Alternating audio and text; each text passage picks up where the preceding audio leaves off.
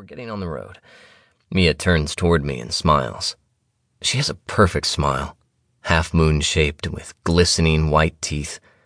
My smile is more of a rectangle. No matter how hard I try, I appear to be smirking. I know that. But my teeth are perfect, thanks to the cosmetic dentist.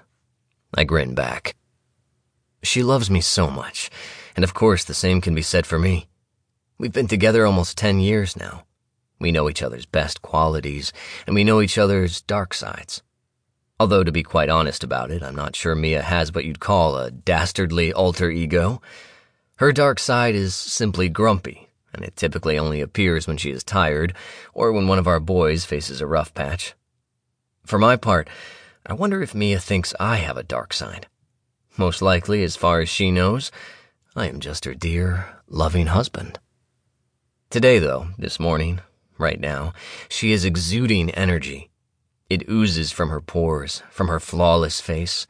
It's the cause of the strange pulsing between us, I decide. You seem wound up, honey, I say. I want to pat her leg and tell her to relax, but I don't. Despite her odd mood, she is still beautiful, almost perfect in every way.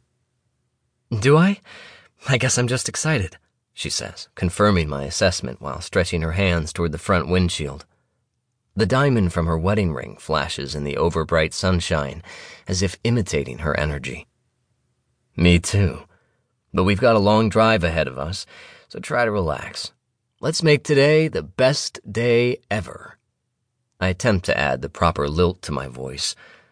I need her to believe I am just as happy and carefree as she is, that driving up to our lake house for the first time this season is the most exciting thing I could ever imagine doing on any day, ever.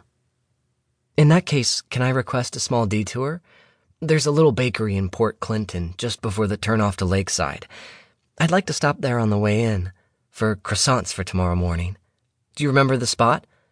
We won't arrive in time to grab croissants for breakfast today, of course, but tomorrow's almost as good, she says. Thankfully, her bright blue eyes are hidden behind dark sunglasses that match mine. When I glance at her, we cannot make eye contact. Not really.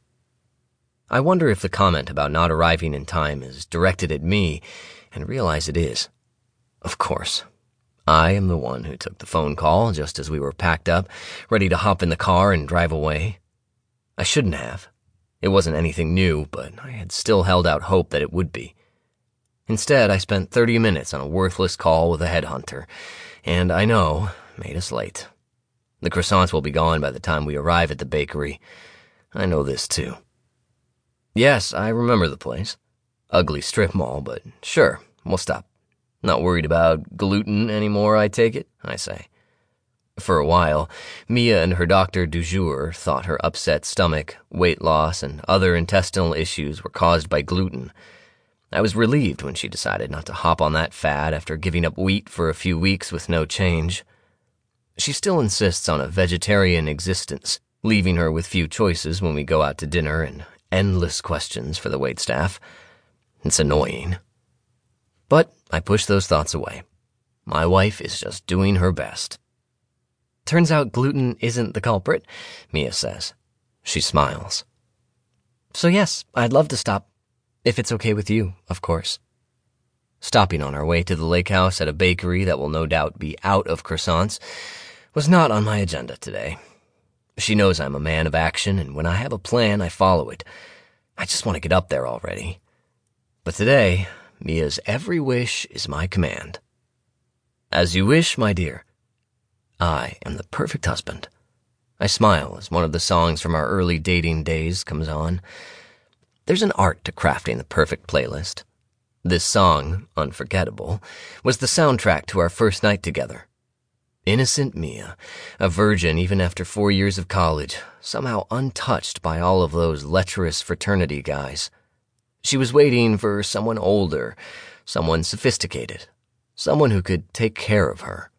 She found that in me. I had reserved a suite in the finest hotel in downtown Columbus, with views of the river sparkling below. We'd been dating a couple of months by then, and I'd waited as long as any man could be expected to. Mia was nervous, uncomfortably sitting on the edge of the red and white striped upholstered chair, gripping her champagne.